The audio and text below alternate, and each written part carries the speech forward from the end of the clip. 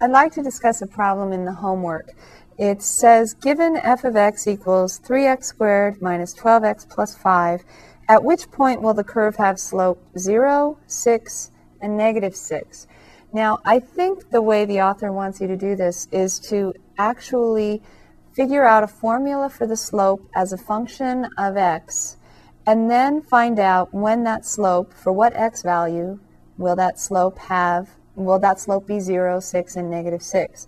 So it's an algebraic thing if you get the slope as a function of any x, and then try to figure out which x values will then make that formula equal to 0, 6, or negative 6.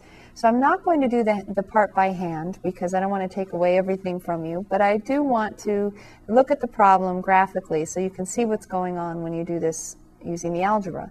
So I'm in Green Diamond F1 for graph, and I'm going to enter the function. It was 3x squared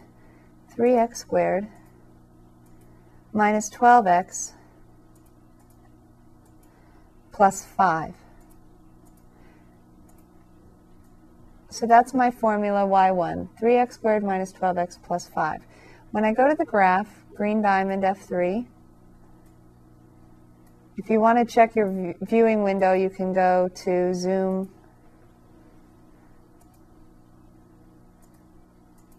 Standard.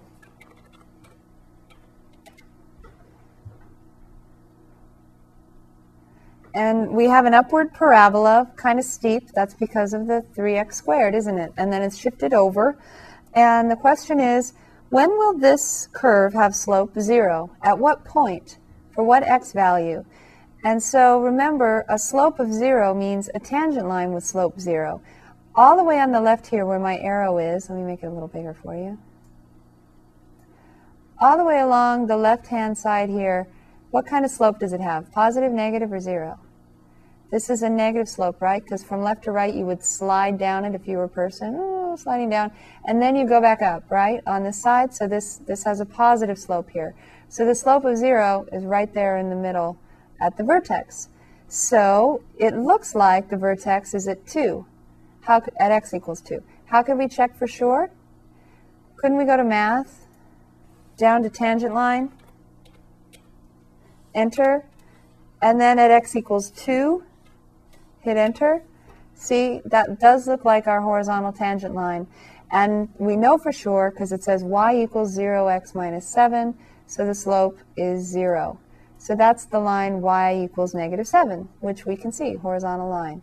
So I actually gave away the answer there, didn't I? But you could also find this algebraically. Now, the next question was, when would the slope be 6? Now, would it be over here on this side? This would be a negative slope, right? A slope of positive 6 would be up here somewhere.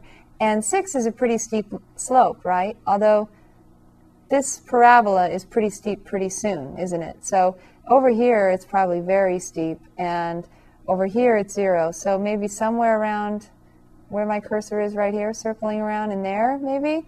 I don't know. This is 1, 2, 3, 4, 5. I could try at x equals 4, I suppose, and that would be up here. Might be a little steep, but let's try it. F5, tangent line, enter. At x equals, what did I say, 4? Enter. It draws it in, and it says the slope is 12. That's twice as big as we want. Now remember, it's 0 at 2, and it's 12 at 4, so we could take a guess. Halfway in between 2 and 4 is 3. I think it might work this time because of the nature of the function, but it might not always work, even if it does this time, which I still don't know. But I'm going to try the tangent at, I just did 4. I know it's 0 when x is 2, so I'm going to try at x equals 3, halfway in between. Enter. It's going to draw it in. Y equals 6x minus 22. So notice the slope is 6 when x is 3. So that's the answer to B. Now the last one I'm not going to do with you, but I would like to point out that we have symmetry here in this parabola. Symmetry, and the line of symmetry is x equals 2, right? So it's cut in half at the line x equals 2. So if we had a slope of positive 6 on this side, and we want to find where the slope is negative 6, don't we need to go equidistant on the other side from the vertex? So I'll let you figure that one out on your own. But try it, math, and pick the point of tangency you think you want and see if you get a slope of -6. And that's question 28. Question 29 is similar. You can do it on the graph, possibly. Sometimes if the numbers aren't exact, for example, we had a slope of 6 right at x equals 3, but what if we were 2.9? Then it wouldn't be so easy to do it on the graph. So that's when algebra can be more helpful, because we can use the limit definition of the derivative to get the slope at any point, at any value of x, and then we can set that equal to what we want the slope to be. For example, set that slope formula equal to 6, and then solve for x, and we can get it that way.